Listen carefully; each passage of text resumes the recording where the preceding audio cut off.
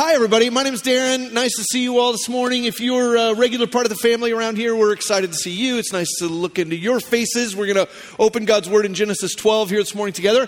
If you're our guest, or you've come with a friend, or you're new to the neighborhood, or whatever, man, we don't want you to stay guest for long. We're happy you're our guest, but we wouldn't like anybody to stay thinking of themselves as a guest for very long. We want you to think of yourself as family, and certainly anything I can do personally to help in that transition to family from guest, I'd love to do. So reach out to me. We can grab coffee or get lunch, or I can answer questions, whatever. There's lots of ways to do that, but it's nice to have you with us this morning for worship. Now, we're in the midst of an ongoing study in Genesis chapter 12, not in Genesis chapter 12, but in the book of Genesis. We've now arrived at Genesis 12. This is the third section for us in our ongoing study. We talked about God and walking with Him in the beginning. That was sort of the first section. And then we talked about walking with God in the aftermath. That's after the fall of man. And in the aftermath, we saw increasing wickedness, and we've seen increasing selfishness, and we've seen increasing division and pride and turmoil. We've seen all kinds of things, people increasingly sort of spread out. And now as we come to our third section, or this third division, what I would call walking with God into new territory, in this third section we begin to see the signs of God's plan to restore all things, right? Remember that in the garden, everything was shalom. It was whole and well. There was peace. There was wholeness between God and man and creation. And then sin has disrupted all of that, and so we see this brokenness, and now we're beginning to see the first signs of God's long-term plan, the story that God is writing in the whole of the Bible, in the whole of human history, to restore that shalom, to restore that wholeness and that wellness, to bring all these things together, and He does so through an unlikely place. We talk in this church about unblushing oddity, right?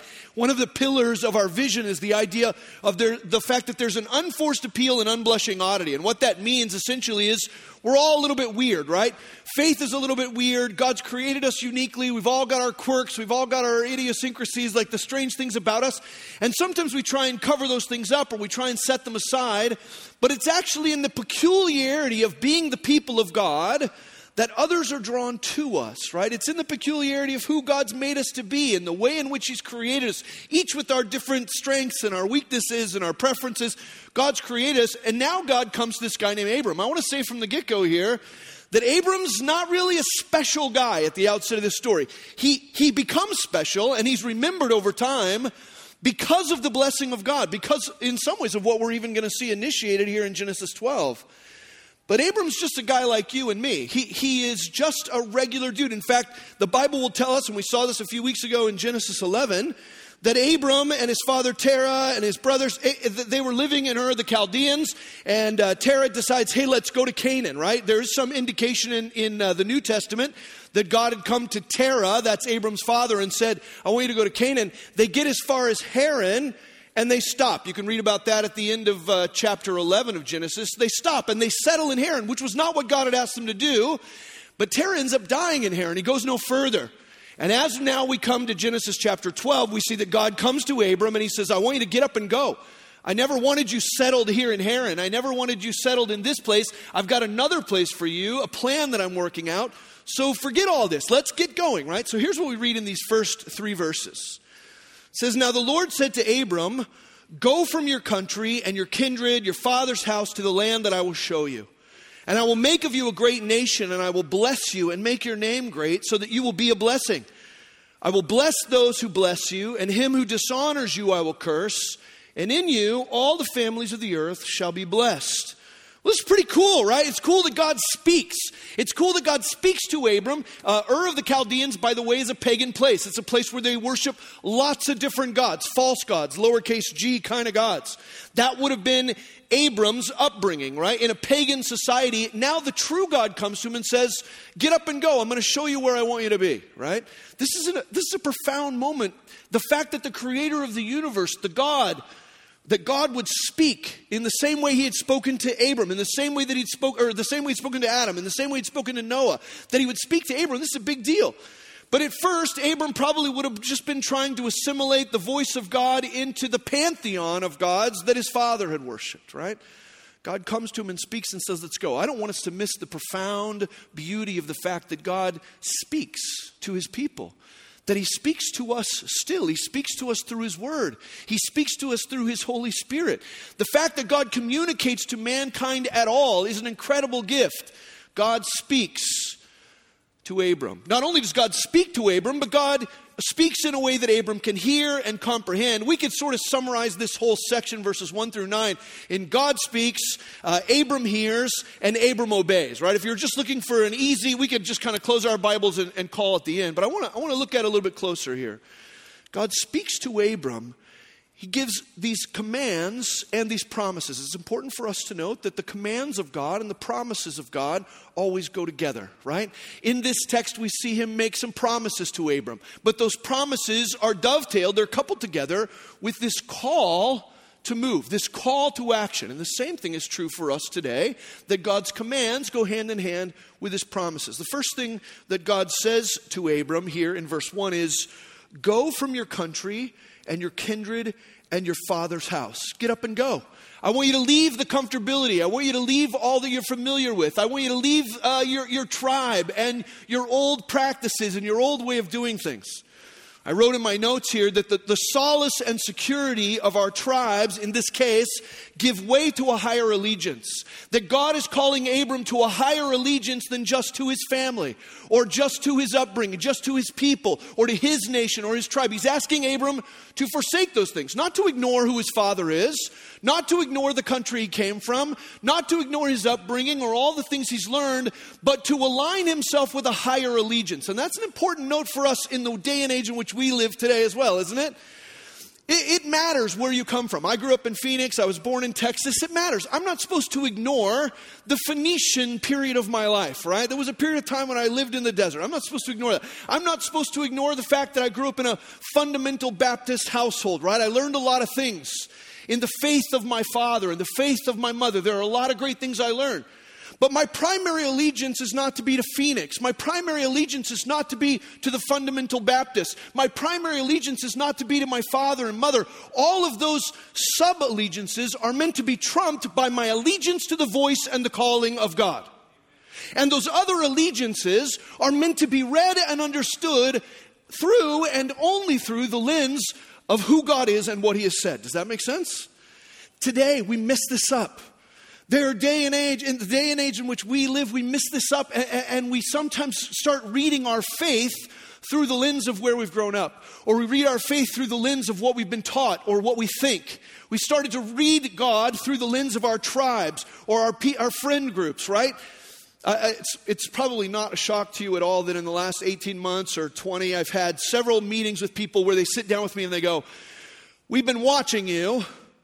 And we've started to think that maybe you're a Democrat, right? I've had people sit down with me and tell me they think I'm a Democrat. And my answer to them, and maybe some of you don't think that's funny at all because you've been wanting to ask me this question and you haven't been able to ask me. But my answer to them always is this: I am not a Democrat, nor am I a Republican, right?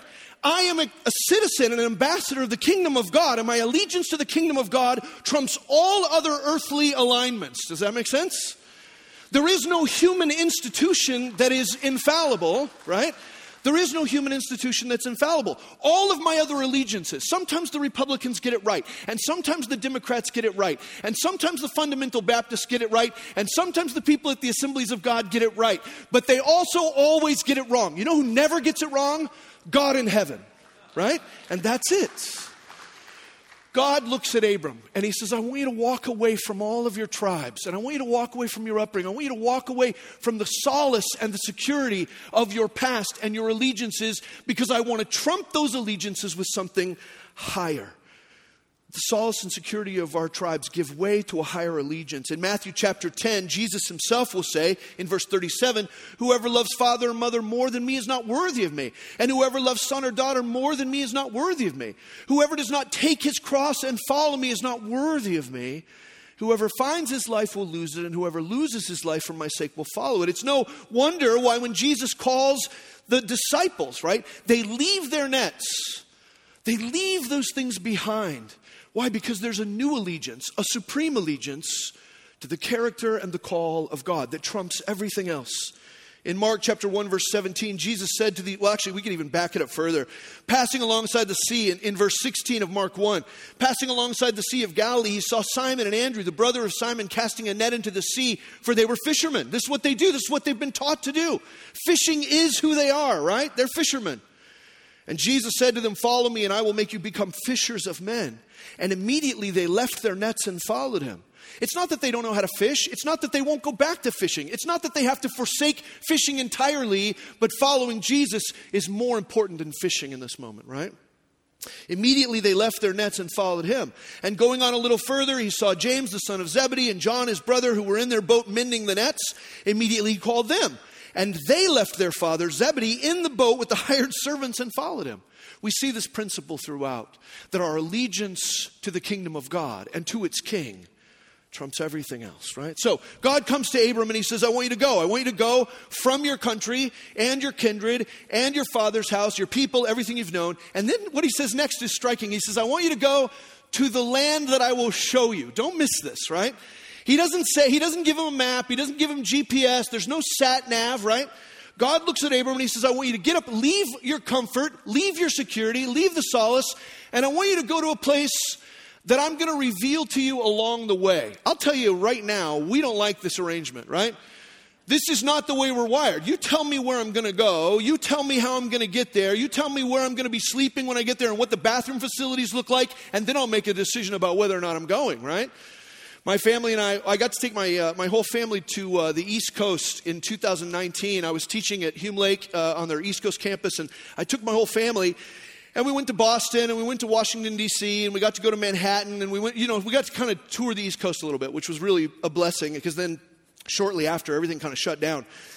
But in 2019, we wanted to go see the Statue of Liberty. I wanted to take my kids to see the Statue of Liberty, and so people had told us, like, don't pay for a weird, fancy thing. Just get on the Staten Island Ferry, because the Staten Island Ferry goes right in front of the Statue of Liberty. You'll have a great view. It's not very expensive, whatever. So one day we go to the Staten Island Ferry, and we're getting ready to get on. And outside of the Staten Island Ferry, there's a man standing there, and he goes, are you guys going to see the Statue of Liberty? And we're like, yeah, that's what we're getting ready to do. He goes, you don't want to take the Staten Island Ferry. And I was like, well, yeah, I mean, that's kind of what everybody told us we should do. He goes, no. Everybody says that, but that's not what you want to do. He goes, I got a better idea for you. And I was like, well, what do you mean? And he goes, we have our own boat, right? We've got our own boat. And he's like, you could be on a boat that, it's not a public boat. This is like a private thing. You'd be on our boat. We can actually, the Staten Island Ferry's on a set course, right? They're not going to get close to Liberty Island. They're going to be way far away. You're going to be like seeing it through binoculars. Forget that. Our boat, we can get as close to Liberty Island as you're allowed to get, right? We'll get right up next to it. He's like, it's fun. There'll be lots of fun people. You should go on our boat. You'll have a much better view. Don't you want your kids to have the best possible experience, And Shannon and I kind of look at each other and we're like, well, I mean, where is your boat? Because Staten Island Ferry's right here. He's like, oh no, we'll take you to our boat, There's a bus that'll pick you up. I'm like, well, when is this going to happen? He goes, it's going to happen right now. And I'm like, but where? And what are some of the details? He goes, don't worry about the details. Just trust me, right? Just trust me. So we pay the money. It was like, I don't know what it was, like $100, more than that. She doesn't remember. Whatever. So we pay this money. And I'm telling the kids, like, okay, we're going to get on this bus. This bus pulls up. It's just like a renovated school bus. We get on the bus. You guys, I'm surprised we didn't get kidnapped, right? So we get on the bus. They drive us to this pier, like Pier 25 or whatever, and there's this long line of people who've also been scammed like us. We're standing in this long line of people waiting in the heat. It's like a heat wave. We're standing out in the sun.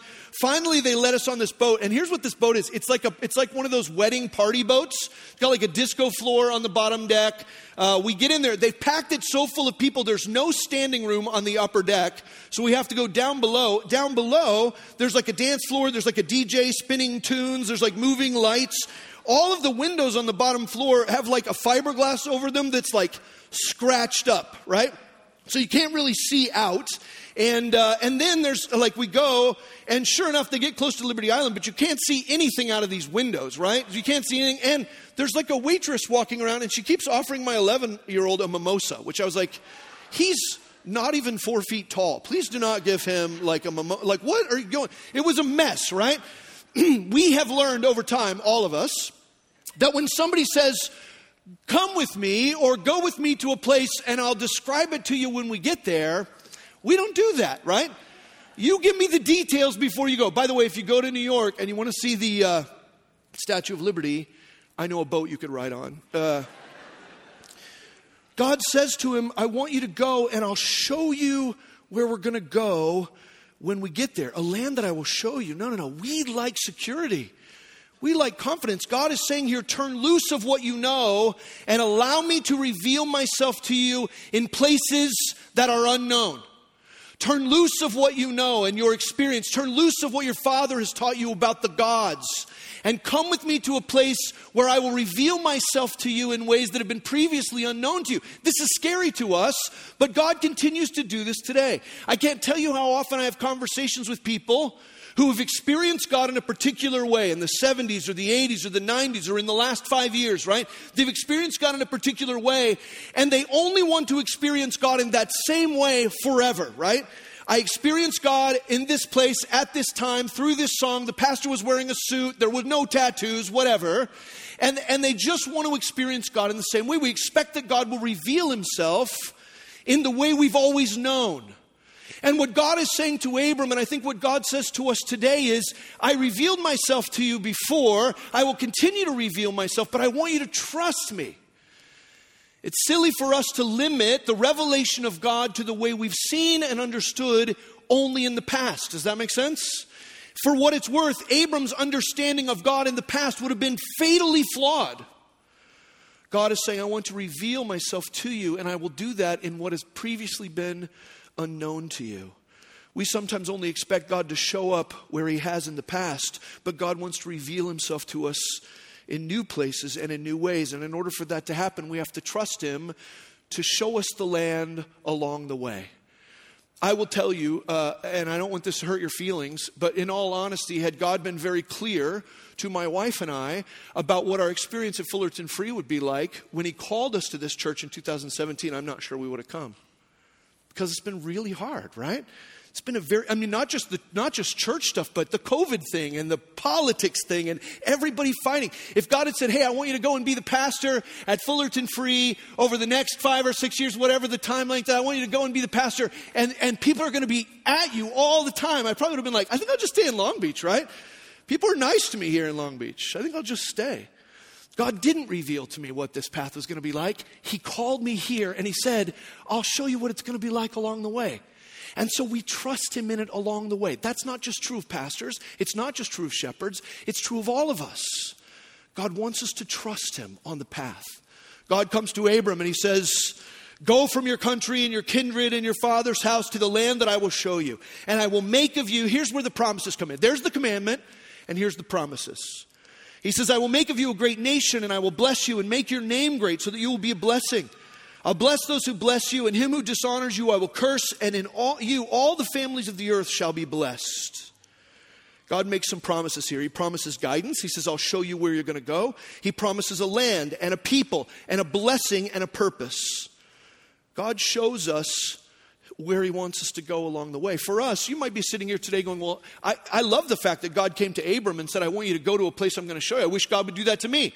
I wish I could hear God's audible voice. I wish God would speak to me at lunch this afternoon and say, hey, Keith, I want you to move to Nebraska. Or, hey, Susie, I want you to move to, Mazatlan or whatever. That would be so helpful if God would just speak to me like he did to Abram. Well, the reality for you and I is that God does speak to us like he did to Abram. He speaks to us through his revealed word. And he speaks to us through his Holy Spirit. He speaks to us through the community of faith, walking this pathway with one another as we're listening to the voice of God. But God still speaks today as he's spoken in the past. He has called us to live certain ways. It's funny, I will also occasionally sit down with people who are like, where's this church headed? Where are we going? What's your plan? What's all this about? And it's funny because I think at the heart of people, they want me to be super innovative, right? To come up with a plan for church that nobody's ever thought of before.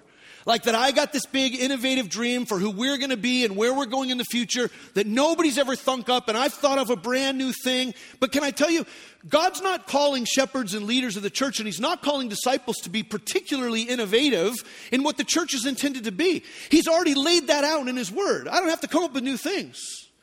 When they ask Jesus, hey, what's most important? He says, love the Lord your God with all your heart, soul, mind, and strength, and love your neighbor as yourself. If you get those two right, you kind of figured the whole thing out. Jesus in the Great Commission says, go into all the world and preach the gospel. making disciples, baptizing in the name of the Father and Son and Holy Spirit, and teaching them to obey everything which I've commanded you. Well, when we put a mission statement out here at Fullerton Free that says, empowered by the Holy Spirit, we're going to be a loving community, united in sacrifice and living like Christ for the glory of God. Listen, there's nothing innovative in that, right? We haven't come up with anything that the church up the street hasn't thought of also. We're not meant to be innovative. We're meant to get the basics right. And to be honest with you, I don't get the basics right all the time. And neither do you. We got work to do just to get the fundamentals figured out without any innovation whatsoever. Does that make sense? My goal and my hope, the hope of the leadership, is that we will get the basics right, that we will love the Lord our God with all our heart, soul, mind, and strength, and love our neighbors as ourselves. What is radiant peace? Rooted in confident expectation, if not loving God and loving others. What is revolutionary kindness? Rooted in humble solidarity, if not loving God and loving others. It's not rocket science. It's just Christianity 101. God has called Abram. He says, come and I will lead you. I will guide you. God guides us as well. He calls him to a land. He says, I will make of you a great nation and I will bless you and make your name great so that you'll be a blessing, right? He promises him this land. Well, we know there is a literal physical location where this promised land is because Abram's going to wander through it here in a minute. But for us, the message that God gives to Abram is very similar, and it's a foreshadowing of the message of Jesus, right? In the same way that God looks at Abram and says, hey, I want you to come with me and I'm going to lead you to a land that will be yours. The way the message of the Lord Jesus Christ is summarized in all of the Gospels in one way or another is essentially found in Matthew 4:17. In Matthew 4:17, when the message of Jesus Christ is summarized, you know what it is? Repent, for the kingdom of God is available. Repent because you could be living in a different land. I've got a land for you, and if you'll turn from your own ways, you can live in this new land. The message of Jesus is a message of immigration, immigrating to the kingdom of God. The message of God for Abram is a message of immigration, immigrating to the kingdom of God. That's the same thing he's been calling us to, the call of Abram to go into a new land that God would give him. For him, it's the promised land. For us, it's the kingdom of God. God has called us to enter in and to live in his kingdom today, right? God has called us to live into his kingdom. So God promises to guide him. God promises him a land, and the same is true for us. God talks about creating a people. He says, I will make of you a great nation. I will make of you a great nation, right? We've seen already in the first 11 chapters of this book, division. We've seen the lack of shalom. We've seen people at each other's throats and murdering each other and only caring about their own self and their own aspirations. God here is taking division and he's building unity. He's trying to restore shalom. He's creating a people. Well, in the Old Testament, that people is Israel. Those are the descendants of Abraham, Isaac, and Jacob, right? But the descendants of Abraham, Isaac, and Jacob, God's people, the nation of Israel, we all have been grafted into. We come to the New Testament and we see that the church, the followers of Jesus, are intended to be God's chosen people. He was creating a people then, and it's the same people now. His followers. He's made us these same promises to guide us, to give us a land, the kingdom of God, to create unity from division through his church, right? By bringing these people together. And I'll tell you, when he says to Abram, I will make of you a great nation, that would have seemed really unlikely at first, right? If you remember what we looked at a couple of weeks ago, it tells us in Genesis 11 that his wife Sarai was barren. So the moment that God comes to him and says, hey, here's my plan for you. I'm going to lead you into a new land. I'm going to create out of you a great nation. Your descendants are going to be many, right? I think immediately there would have been a sense on Abram's part to go, well, maybe this God doesn't understand how babies are made, but Sarai's barren. We're not going to have any great nation. There's not going to be any descendants. God loves to bring life where previously there had only been death. I love what it says in Romans chapter 4, verses 16 and following, talking about this. It says, this is why it depends on faith, in order that the promise may rest on grace and be guaranteed to all his offspring, not only to the adherent of the law, but also to the one who shares the faith of Abraham, who is the father of us all, right? We share in the faith of Abraham, the father of us all. It's verse 17. As it is written, I have made you the father of many nations.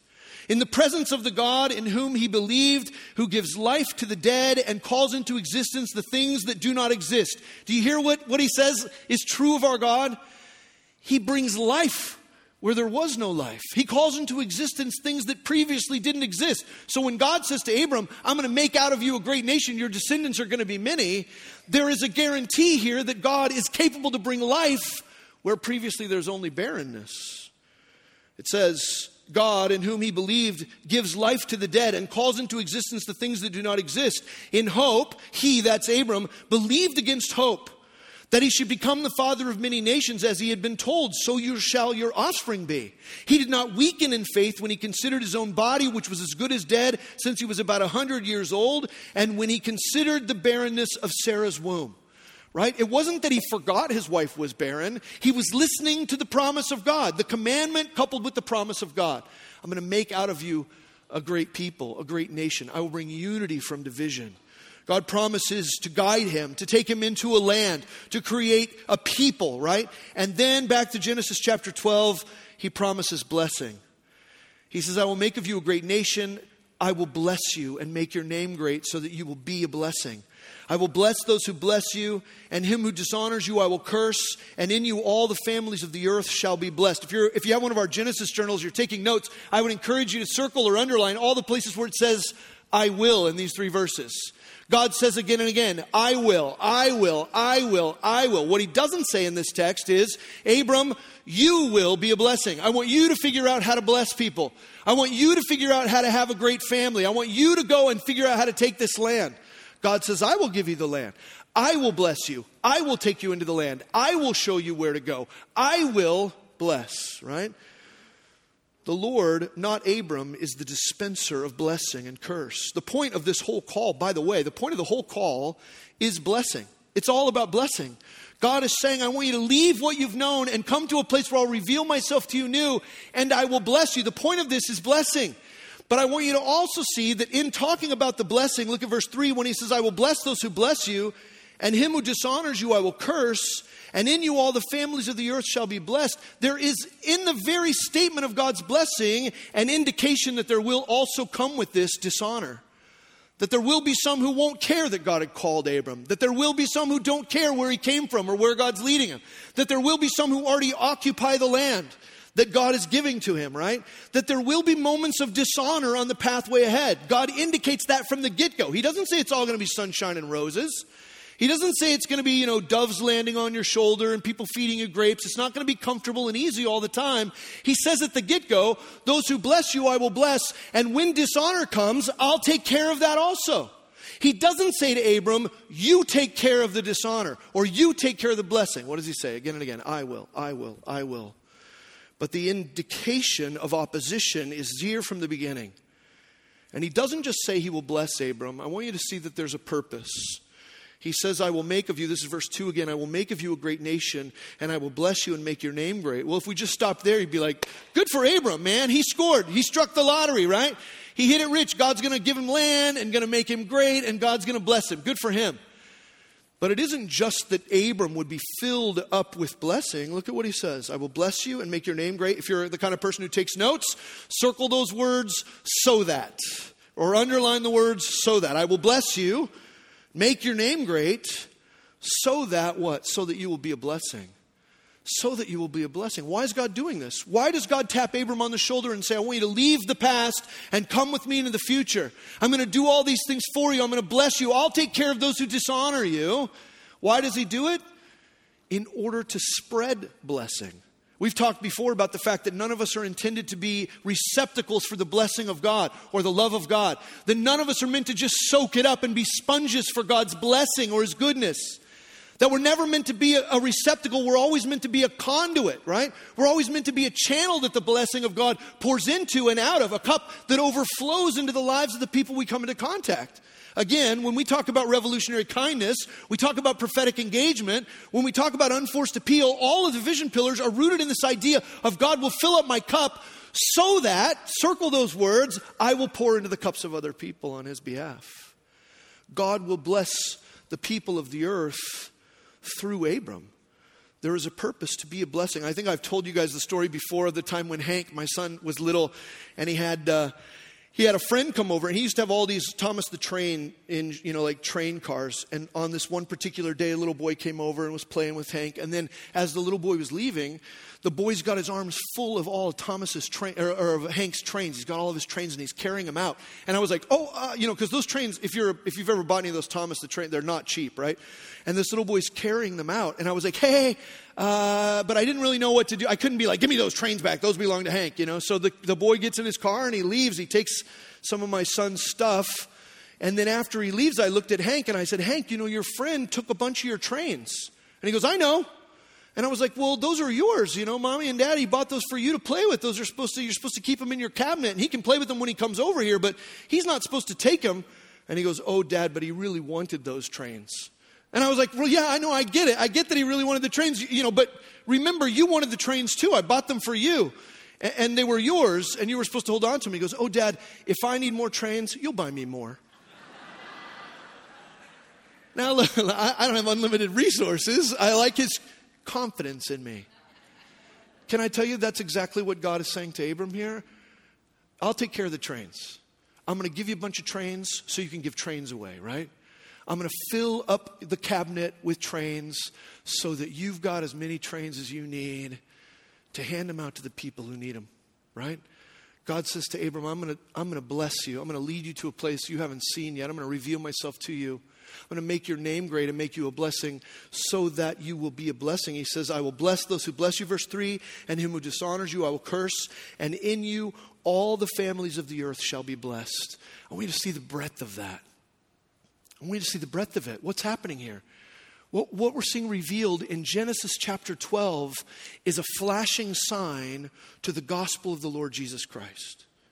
That he's pointing ahead and he's not saying, it's just going to be Abram and Isaac and Jacob and your kin and kindred. No. What's going to happen is that through you, I will bless all the families of the earth. All the families of the earth. Well, what is he talking about? He's talking about Jesus. He's talking about the fact that the Son of God would come to earth in bodily form, that he would take on flesh, that he would take the sin of the world upon himself, that he would die on the cross in our stead, shed his blood and die for our sin, that he would rise from the dead, conquering the grave, and then extend by his grace resurrection life to all the families of the earth. That will come through Abram's descendants. Now, Abram's not going to see that in his lifetime, and the writer to Hebrews will talk about that he didn't see all these things fulfilled. But we, with the gift of being able to look backwards, have the absolute ability to look at that and understand that what God is saying is, I'm not just going to make sure you have food on your table and make sure you have a place to sleep at night. I'm going to bless all the peoples of the earth through you. And he's pointing directly at the salvation that comes only through the Lord Jesus Christ. All of the earth will be blessed through you. Galatians chapter 3, listen to this. Galatians 3, 5 and following says, does he who supplies the Spirit to you and works miracles among you do so by works of the law or by hearing with faith? Just as Abraham believed God and it was counted to him as righteousness, know then that it is those of faith who are the sons of Abraham. And the scriptures, foreseeing that God would justify the Gentiles by faith, preached the gospel beforehand to Abraham. By the way, if you're the kind of person who takes notes, here it is in Galatians 3. I would circle or underline the words, preach the gospel. What did God say to Abram? God said, leave your kindred and your family and your home and come to a place I'm going to show you. I will bless you and make your name great. I will bless those who bless you, and those who dishonor you I will curse, and all the families of the earth will be blessed through you. That's what God said. What Paul says in Galatians is that God explained to Abraham the gospel, the good news. It says the scripture, foreseeing that God would justify the Gentiles by faith, preached the gospel beforehand to Abraham, saying, in you shall all the nations be blessed. So then those who are of faith are blessed along with Abraham, the man of faith. The call for us this morning is to have the same faith that Abraham had. A faith to hear the call of God and say, I'm going to leave what feels safe and comfortable to me, and I'm going to go into a new territory that God will show me when I get there. And it will be his job to fill up my cabinet with trains so I have trains to give away when I need them, right? That God will be the one who blesses us. He will. I love the inclusion of all the families of the earth. Well, we could finish this message this morning by saying God spoke and Abram heard. And then if you look at verse 4, I love this. Again, if you're the kind of person who takes notes, it says in Genesis 12 verse 4, So Abram went. I mean, you could preach a whole series of messages just on those 3 verses, right? I could preach a whole series on those 3 words. So Abram went. God spoke, he heard, and he went. But there is a step that's not mentioned here. It's implied. There's a step before he went. There's a step between verse 3 and verse 4. The step between verse 3 and verse 4 that isn't written is that Abram, his name will become Abraham later. We'll get there. Before Abram went in verse 4, he believed. He believed. It's an important step. Sometimes you'll be in a church service or you'll listen to a pastor or a Bible teacher and it feels like everything they're trying to get you to do is just action, right? Just do it. Just go. Just give or serve or get up and move. Go to China and share your faith. Just go, go, go. Sometimes it feels like what we're trying to do is just get people to do stuff. Can I tell you, that's not how it works. Because it's possible for you to do religious-looking things without faith.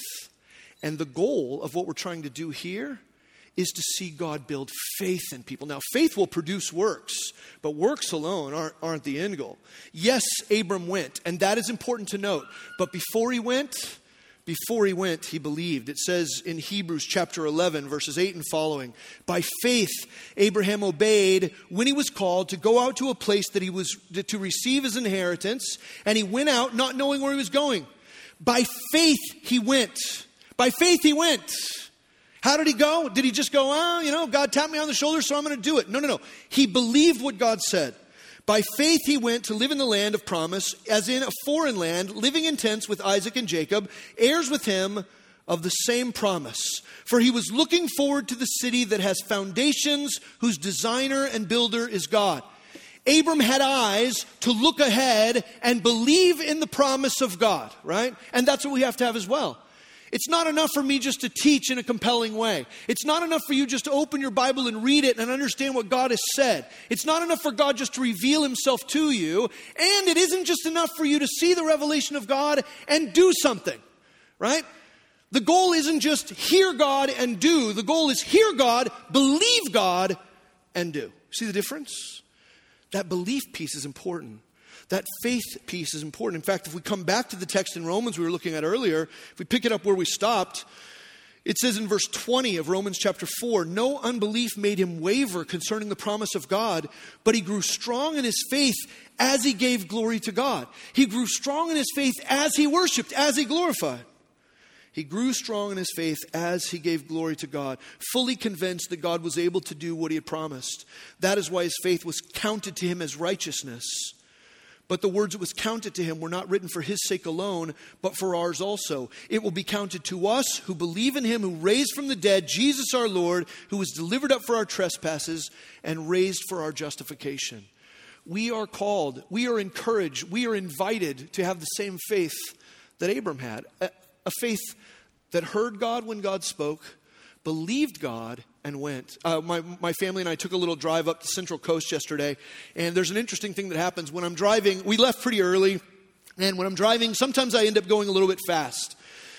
And if I'm going a little bit fast on the 5, trying to get to the 101, trying to get through LA, there's moments on the road where my wife will go, it feels like you're driving a little bit fast, right? I hear her voice. She says, it feels like you're going a little bit fast. And I will tell you, she said that to me a couple of times yesterday morning. And when she said it, my speed didn't change. I heard her, but I didn't believe her, right? I didn't agree with her. I didn't think I was going too fast. I thought I was going just fast enough, right? There were other times on the trip yesterday where she went, I see a highway patrolman about half a mile up the road. And you know what? My speed changed then. Because while I might disagree with my wife's assessment of my speed, I believe in the assessment of the highway patrolman. And that belief changes my action. You see the difference? The belief changes my action. If you're here this morning and you're struggling to figure out why you don't obey God, why you don't serve more, why you don't give more, why you're not living a life of radiant peace and revolutionary kindness, if you're looking at your life going, why can't I just do it? Well, the issue is probably not your ability to do things, but it's probably whether or not you believe God is who he says he is, and whether or not you believe he created you for the things he created you for, whether or not you believe he's the sovereign king of the universe. You don't just want to look at your actions, because you can change your actions. You want to look at your faith. you want to look at your belief. Now, I'll finish with this. Usually when you read and study this text, Genesis chapter 12, verses 1 through 9, usually when you read it, what happens is people go, hey, God's going to call you too, so get ready to leave everything behind and head with us into the future, right? And it almost feels like the message is like, get ready to suffer, right? Get ready for pain, get ready for sacrifice, get ready for difficulty. Well, that read isn't incorrect. It's not incorrect, but it does miss something important. It misses something important. Well, what does it miss? Well, it misses the fact that God tapping Abram on the shoulder and saying, I'm going to be with you, and I'm going to bless you, and I'm going to give to you, and I'm going to protect you, and I'm going to use you as a conduit to bless all the families of the earth. That's not a burden. That's not like a heavy weight for him to carry. It's a privilege. You see the difference? How incredible, and this is true for us this morning, how incredible that the God of the universe, who could have chosen to reach the world any way he wanted to, decided to use us as ambassadors. How incredible that he tapped you and I on the shoulder and said, I can reveal myself any way I want, and I'm going to use you. I want you to come into the kingdom of God, and I will bless you, and I will keep you, and I will use you as a conduit for blessing. Are there things that are difficult about following Jesus? Certainly. But before you think about the difficulty, why don't you start by thinking about the honor of it? How incredible that the creator of all things includes Abram, invites him to participate, says that he will guard and protect and guide. How incredible that he does the same thing for us this morning. You and I have the opportunity to hear God, to believe God, to obey God, and to be blessed by God as a conduit for blessing to everyone we know. Abram ends up in this last section in 4 through 9. He ends up going into the land, and it says the Canaanites are there. This is a land where the people do not recognize who God is.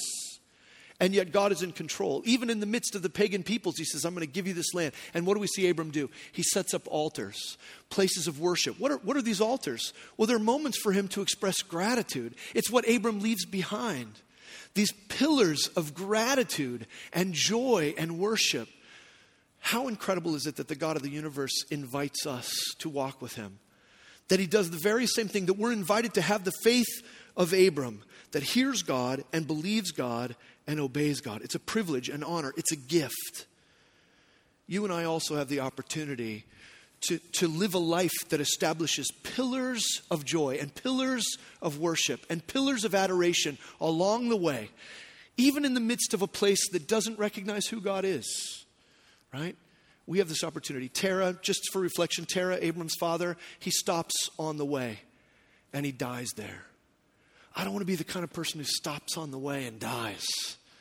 I want to be the kind of person who goes, okay, God, I'm down. Like, you're tapping me on the shoulder. You're leading me to a place you're going to show me when we get there. I consider myself privileged to have been tapped on the shoulder and invited. So let's see what you've got. And my invitation to you this morning is the same thing. Will you recognize the great honor and privilege it is to hear the voice of God, to be called by him, to be spoken to and invited, and will you believe him and obey him? Would you pray with me this morning? God, I pray that you would stir in our hearts a sense of thrill, a sense of gratitude and awe that we can hear your voice, that you speak to us, that we can believe you as you stir faith in us, and that we can obey you, that we can be your ambassadors, we can be your emissaries, not just to be blessed by you, but to have our cup filled up to overflowing for the sake of pouring out of our cup into the cups of every family on the earth in the name of Christ. Help us to recognize the privilege and the honor that is, we pray. In Jesus' name, amen.